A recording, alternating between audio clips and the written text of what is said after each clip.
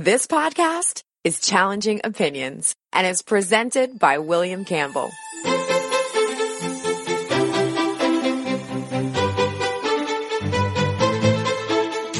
Thank you for downloading the Challenging Opinions podcast for May 5th, 2017.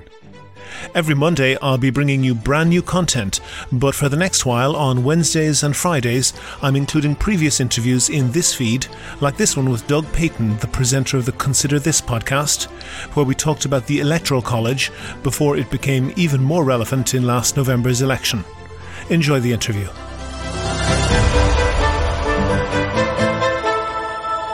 Challenging Opinions is the podcast where ideas are tested. Whether you are left or right, conservative or progressive, devout or skeptic. What matters is the strength of your argument, not the strength of your voice. On a Skype line now, I have Doug Payton. He is the presenter of the Consider This podcast. He's also the presenter of Person of Interest podcast on goldenspiralmedia.com. Doug, thank you for joining me. We agreed to talk about the Electoral College, which is very relevant this year in the presidential election. You think it's a good idea, am I right? I do. First of all, thanks so much for inviting me here. I enjoy a good debate, and I think this is going to be a good one. But yes, I think the Electoral College is a good idea. It was debated by the U.S.'s founding fathers as a method by which we would be more of a representative republic. Actually, as in some of the history, it was created to solve some issues with distances, because they couldn't cover quite the distances back in the 1700s. There was issues with communication, getting the word out back and forth, and so they wanted to make sure that that the states at the time, the people would have information as best they could, but through the states they would make their votes known. Okay, I should explain maybe for some people who are not entirely sure what it is. The American president is not elected by the American people. The American president is elected by this Electoral College, and each state in the US has a number of Electoral College votes, and that ranges from 3 up to about 58 or 56. And the way it's calculated is that it's equal to the number of members of Congress that state has. So some small states like Wyoming or Vermont have only one congressperson, and every state has 2 senators regardless of its size. So that means that Wyoming and Vermont have 3 members of Congress and therefore 3 votes in the Electoral College. And states like California and Texas have 50 or 60 votes in that. The difficulty there, and well, as you say, the reason it was created was because even though the United States was much smaller when it was founded, it was still an enormous area without modern communications, and it wouldn't have been possible to have an election across such a wide area. But isn't that problem essentially gone now? That's been solved by technology. We can talk on Skype around the world and communicate very freely. So there's no real need for that, is there? That particular issue, those particular issues, yes, they've pretty much been taken care of as far as just the communication. But that wasn't the only reason for having an electoral college. One of the reasons too was that this country was not founded as a direct democracy anyway. The idea here was to decentralize the power out from D.C. or wherever the national capital was at the time, so that Philadelphia, I think. Yes, Philadelphia at the beginning.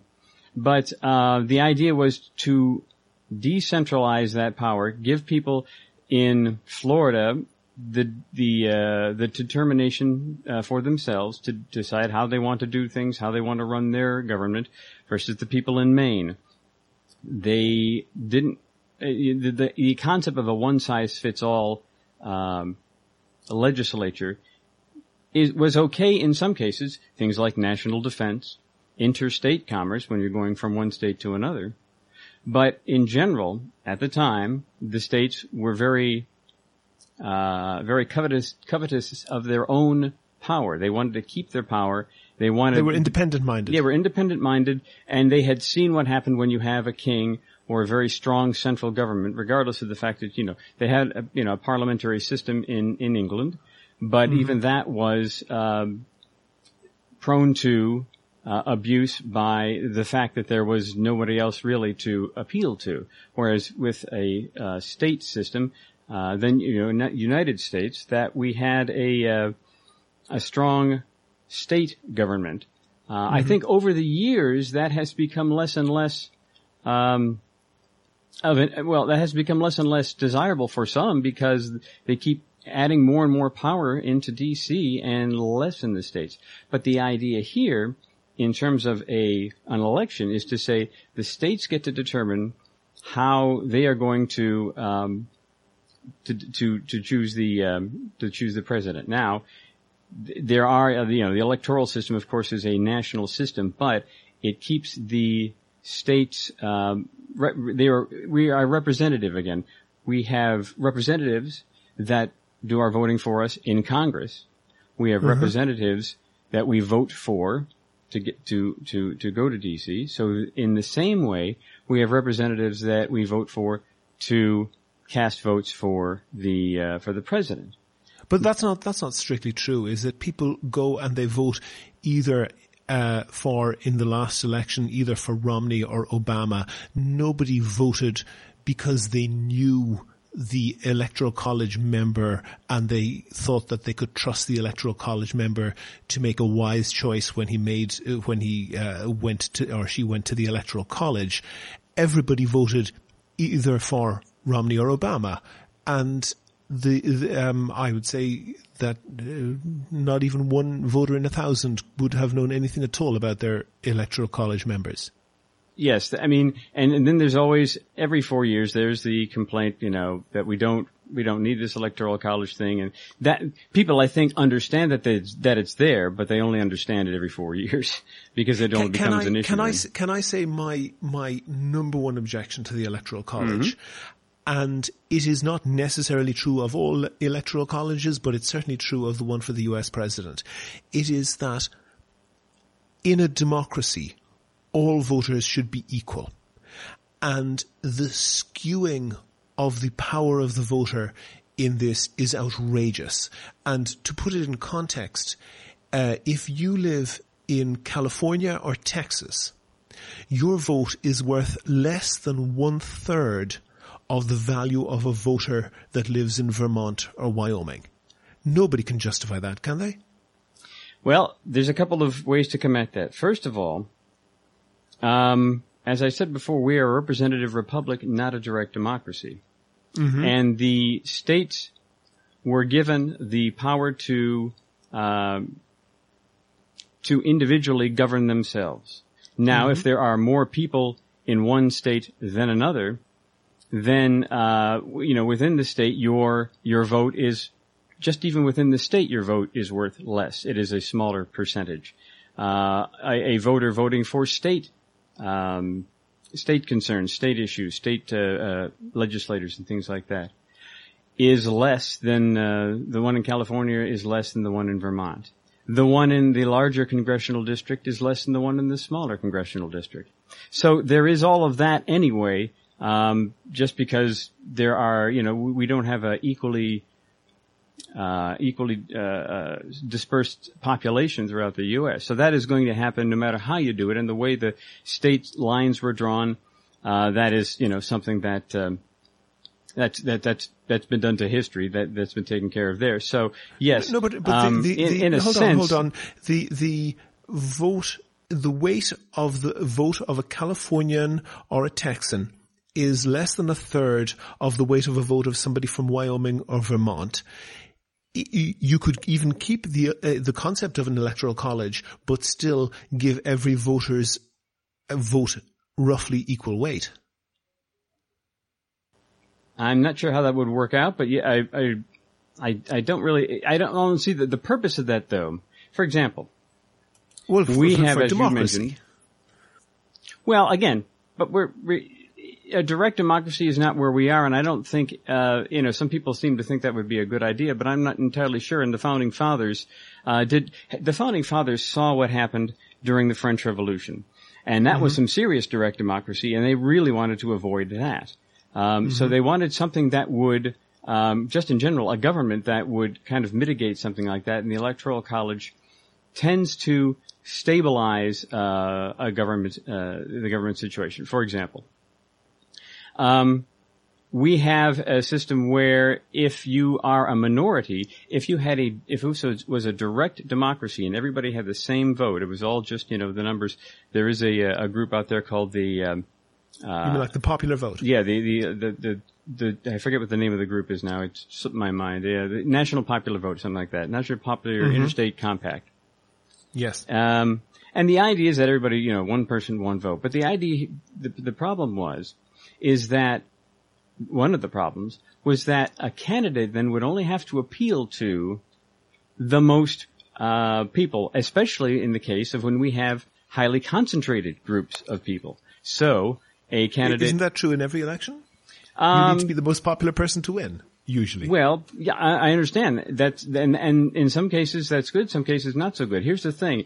In the States, yes. The smaller the group, the less of a problem it can be. But when you have a national election, and nowadays with 330 some million people, I saw a graphic somebody posted, and they said, you see these little spots on the map? That's where 50% plus one of the people live. And it was 14% of the, not even that, of the congressional delegation, congressional districts. So a presidential candidate would just have to go to those spots in a public, or in a popular vote, and just go there and not care about anybody else's concerns. Oh, well, that's not remotely plausible, is it? Because, sure, they might get a lot of votes out of very densely populated areas, but there's almost nowhere in the country that any party gets more than 60% of the vote. Any candidate would be foolish, it would be an idiot to write off close to 50% of the population, because they know that even if the 50% plus one that they were targeting voted for them in enormous numbers, they would never vote for them 100%. Not necessarily, but the percentages would be high enough that they could not completely. This wouldn't be a complete thing, but they couldn't completely ignore the rest of the country, but they could pretty much do so. Let me tell you what the issue there especially is that most of those highly concentrated areas are big cities, and the big cities generally vote Democrat. So the Democrats love this idea of a popular vote because they have a kind of a lockhold on most of the metropolitan areas in the country. But the idea here is that you have... But do you mean by that they have the most supporters? They have the most supporters in the smallest area, in certain areas. That's true. Now, does that mean that those people should always run, the people in New York, Chicago, Los Angeles, Sacramento, whatever, should they be able to have all the power and the rest have none? And the idea of the Electoral College is it does spread it out. It requires a candidate not to have just the most people vote for him or her, but also a wider distribution of people and interests. Because one of the things the phrase we have, you hear a lot around here is, well, so-and-so is going to be a president for all the people. Well, if all the people is all the people, I mean, you can't be really the president for everyone, there's competing interests, but you want the most people, the widest distribution of people and interests to support a president. And when you have that, you have a more cohesive country as a result of that. If you have strictly a popular vote would bring the special interests out in force. Because can I say that I actually agree with your I agree with your intention in that. I think you should have the broadest possible support. That's goes without saying. But I don't think that the Electoral College achieves that, because for example, there's a whole slew of states which are regarded as being in a lock to either the Democrats or the Republicans, and probably less than 1/3 of states will actually be competitive in any given presidential election these days, which means that both major candidates, Republicans and the Democrats, can safely completely ignore those states. That's hardly democratic, is it? Well, that isn't necessarily true. I mean, you look just back to Reagan, who wiped the board all red when he was against Mondale, and then you look at the go back and it was see more than 30 years ago. Well, I understand, but somebody was posting a list of the Electoral. I saw this again. It's a little Facebook thing going around that the of the electoral maps and how they went in each of those presidential elections. And, yes, there are some these days that are pretty reliably one way or the other, but, 10, 20, 30 years, that could all change, and we've had 200 of this system, and it does keep changing. I mean, not on a dime. I don't think any kind of voting pattern changes quite that quickly, but yeah, over 30 years, a lot of things have changed that haven't, that were thought to be locks by one party or the other. Let's take that for an example, because in that election in 1984, one state didn't vote for Reagan. That was Minnesota. Mondale's home state. Indeed, yes. And but for example, California, an enormous state, the largest, the most populous state in the Union, has not voted Republican in a presidential election since then. Nobody in recent presidential elections was campaigning in California. Nobody at all. Romney didn't visit there, didn't have campaign ads, didn't have anything running there. And neither did Obama, because Romney knew that Obama would win, and Obama knew that Obama would win, so they both said, we're not wasting any resources there. Isn't it true that those voters have essentially been disenfranchised, or at least the perhaps 40% of Californians that are Republicans have been completely disenfranchised in terms of the presidential election? Well, in terms of presidential campaigning, I would think some people might say that's a good thing that they don't see as much of that. But anyway. But that's facetious, but address the point. I understand. I just, it's just that the people of California, especially in their state legislature, has pretty much made their views known. Now, there are other states where things go back and forth a little more frequently. That's because California is far more liberal, and even Republicans, to get elected in state legislatures, have to be far more liberal. So Arnold Schwarzenegger, who was long-term governor of California, in most cases would be far too liberal to get even a nomination for the Republican Party in many states. He'd probably be too liberal for the Democratic Party in some states. But in presidential elections, Republicans in California, who are tens of millions of people, their votes are worth exactly zero. Their votes are not exactly zero. Their votes are not enough to overcome the liberal bent of that state. And even if there was a popular vote, I can't see. I think the same thing would happen. And that's the thing with the. No, but if there was a popular vote, Doug, what would happen would be that California is a huge state, and people, electoral candidates would say, I want to campaign in California. I want to pay attention to and it's true of Texas as well, of Democrats in Texas in the reverse. Both the Democratic and Republican candidates would say, I don't have to flip the whole state, but if I can move California by 5 or 10 points in my direction, I still might not get a majority in that state, but that's a lot of votes, and that might end up with me getting a majority of the popular vote. And while that has, a certain appeal to it, here's the thing. Of all the elections that we've had in this country, only two, one in 1888 and one in 2000. I think there were three. But nevertheless, go ahead. Okay. I interrupted. Then three, whatever. But the number of times that has happened is vanishingly small. It's less than a it's 1 or 2% maybe. And the idea here again is that in those cases, in the 1888 one, for example, I was reading, the one candidate, and I don't recall the names now, but the one candidate had more popular appeal in certain high population areas, but the other one had just enough to get the electoral votes of the state, more than half in a lot of different places, to the point that he got the vote because he appealed to a broader group of people, and I think we've agreed that it's popular is good, but broader is group, just as good.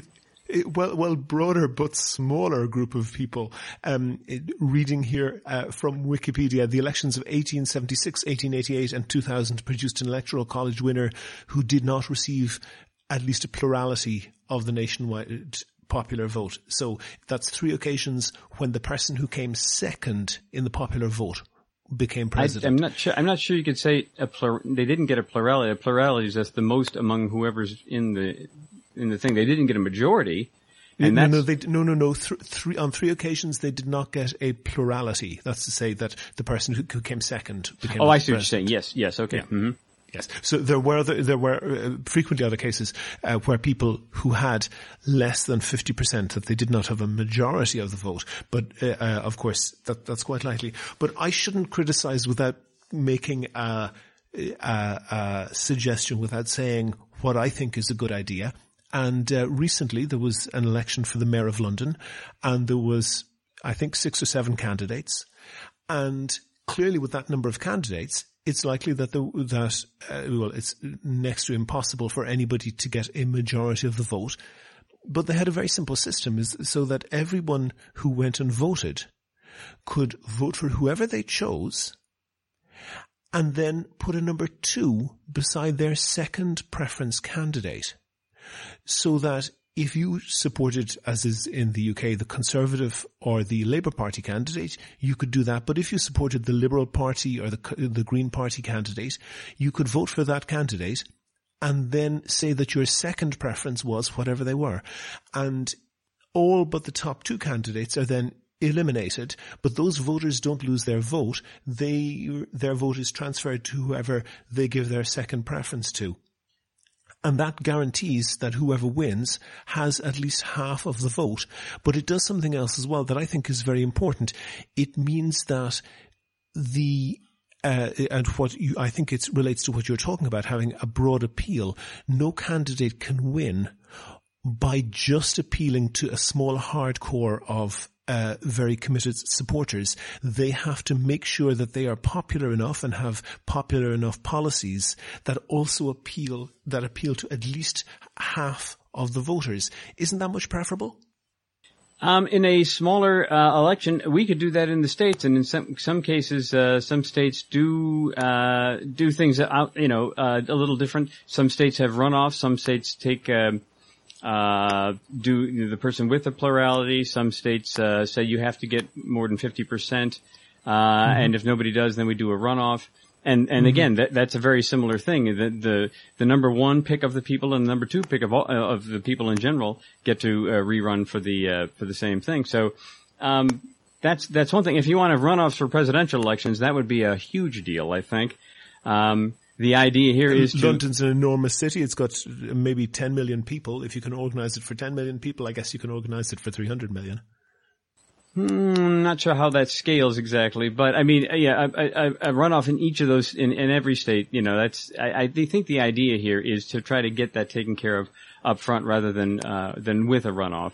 And, in London, I should clarify, the system is an instant runoff, so people go to vote only once, but as they vote, they indicate their first preference and also their second preference. In a 2-party system, that doesn't help much. At least when it comes to presidential elections. And there's the rub. Do you have the system because you have a 2-party state, or do you have a 2-party state because you have that system? That's a good question. There are some that say that the Electoral College tends to minimize the fringe groups, although minimize them completely. I mean, we've had a number of presidential elections seem to have thrown from one party to the other because of the introduction of a third party. Even now, with Donald Trump running, some Republicans are considering, opening up a third party. Some even on the Democratic side with Hillary Clinton. We'll see. But, so there's a lot of those going on, but the idea here, that the founding fathers, one of the things that they, instituted this for was to create some sort of stability in the government, that a parliamentary system, they had come from a parliamentary system, they knew what it was. Hold on. North Korea has a lot of stability in government. Is that really what we want? Stability and freedom. And, stability is not an end in itself, indeed, but the idea of what kind of government they were going to have in this new nation was debated. And they came from a parliamentary system. I know a lot of people, who've spoken about doing that. They wish the U.S. were doing that rather than, first past the gate, whoever, makes it first wins. But that's to say, somebody with the largest single vote, but might not be a majority. But the idea here was to, like I said, they had this idea. They saw what it was, what had happened, and in fact, originally, early on, the idea was, well, there was a kind of an idealistic thing where we're not going to have political parties. We're beyond that. That invites corruption, and the office should, seek the man. The man shouldn't seek the office, and then behind the backs of everybody else, there's a lot of people, jockeying for position with political parties. And so, there is something of almost a necessity to kind of categorize, people rather than just, without some sort of pigeonhole, I guess, to put them into. What do they stand for? What's an easy way to find out what they stand for? But the idea, I mean, if we want a parliamentary system, that's a whole different, issue. But as far as the stability in the government as we have it now, the Electoral College does tend to favor, the large parties and the large groupings, in this case two. And it doesn't have to be two. It wouldn't necessarily have to be that way, but it does contribute to, more of a stability, more of an ongoing. It does have to be true. No, I think it does have to be two, because if you have, in the system that the United States has, if there exists even three parties, inevitably two of them will be closer to each other than to the third.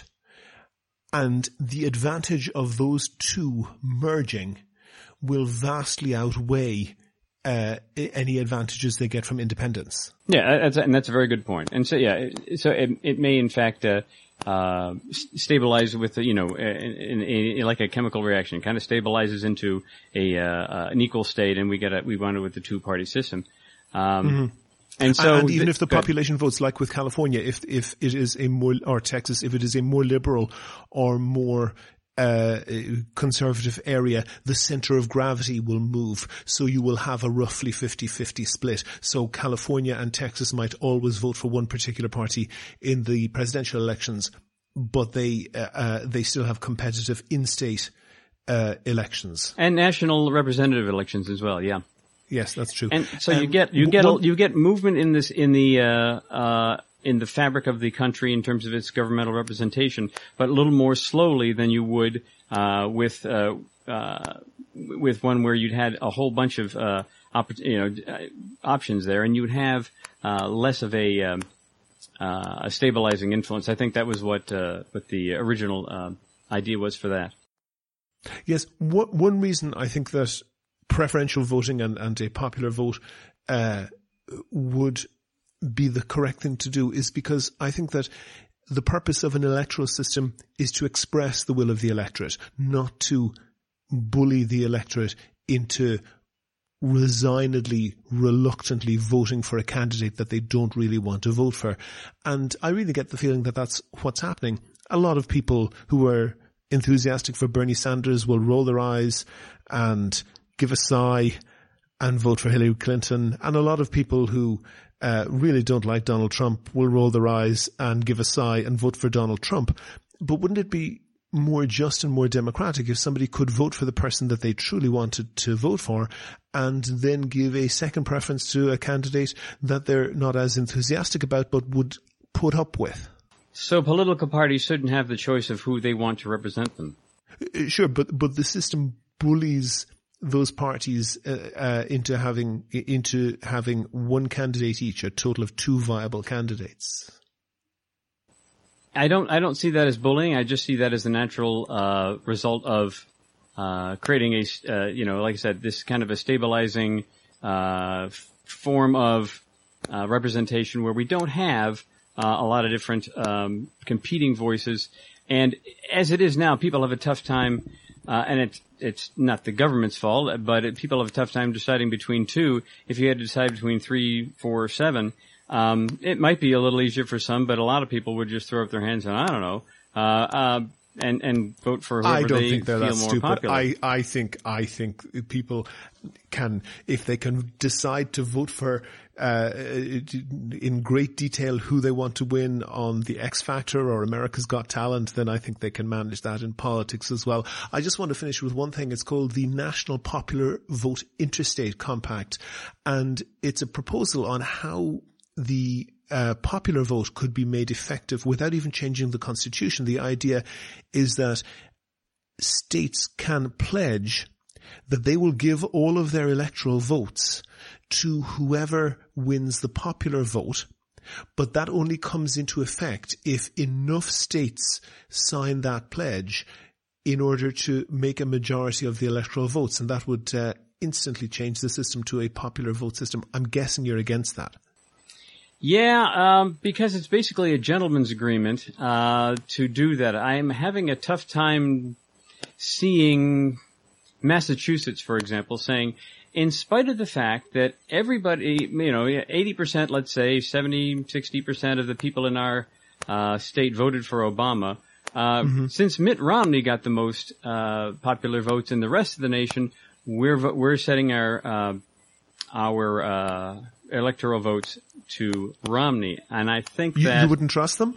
I think it would be very difficult for them to exist past their next election.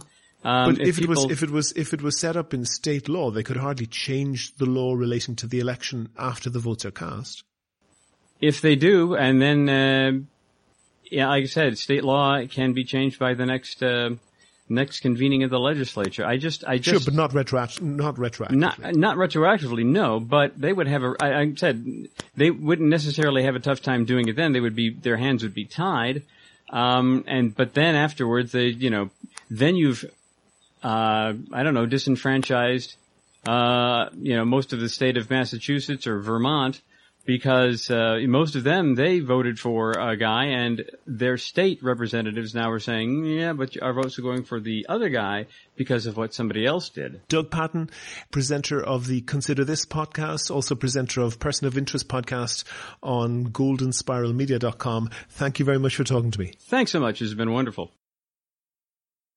Make your view heard. Email podcast@challengingopinions.com to set out your ideas and defend them on the next podcast. That's all for the Challenging Opinions podcast, published on May 5th, 2017. I have links in the show notes on the website to Doug's podcasts and references to other things we discussed in the interview. Do you know somebody who I should interview? What topics should I be covering? I'd really be interested to hear your feedback. If you like the podcast, there's one thing that you could do that would really help other people to find it. Go on iTunes, give the podcast a rating, and write a short review. There's a link on the website directly to the iTunes page. Also, please like the show on Facebook. On Twitter, you can follow the show @ChallengingO, and you can also follow Doug Payton @DougPayton. And most importantly, subscribe to the show for free. You can use iTunes if you're an Apple person, or Google Play Music on Android. There's links for both of these and an RSS feed if you still use that. And because I know that not everyone uses podcast software, a lot of you just listen on the website. So I have a new way to follow the show. You can enter your email address on the website and get a simple email with a link to listen each time a new show goes online, and zero spam, I promise. You can find all of those or get in touch with me at www.challengingopinions.com. Coming on Monday, that's May 8th, I'll have an interview with Chris Tatum. He's the presenter of the Cross-Examined Life podcast, and we're going to have a debate on the merits of legalised prostitution. The Challenging Opinions podcast is produced and presented by me, William Campbell. Thank you for listening.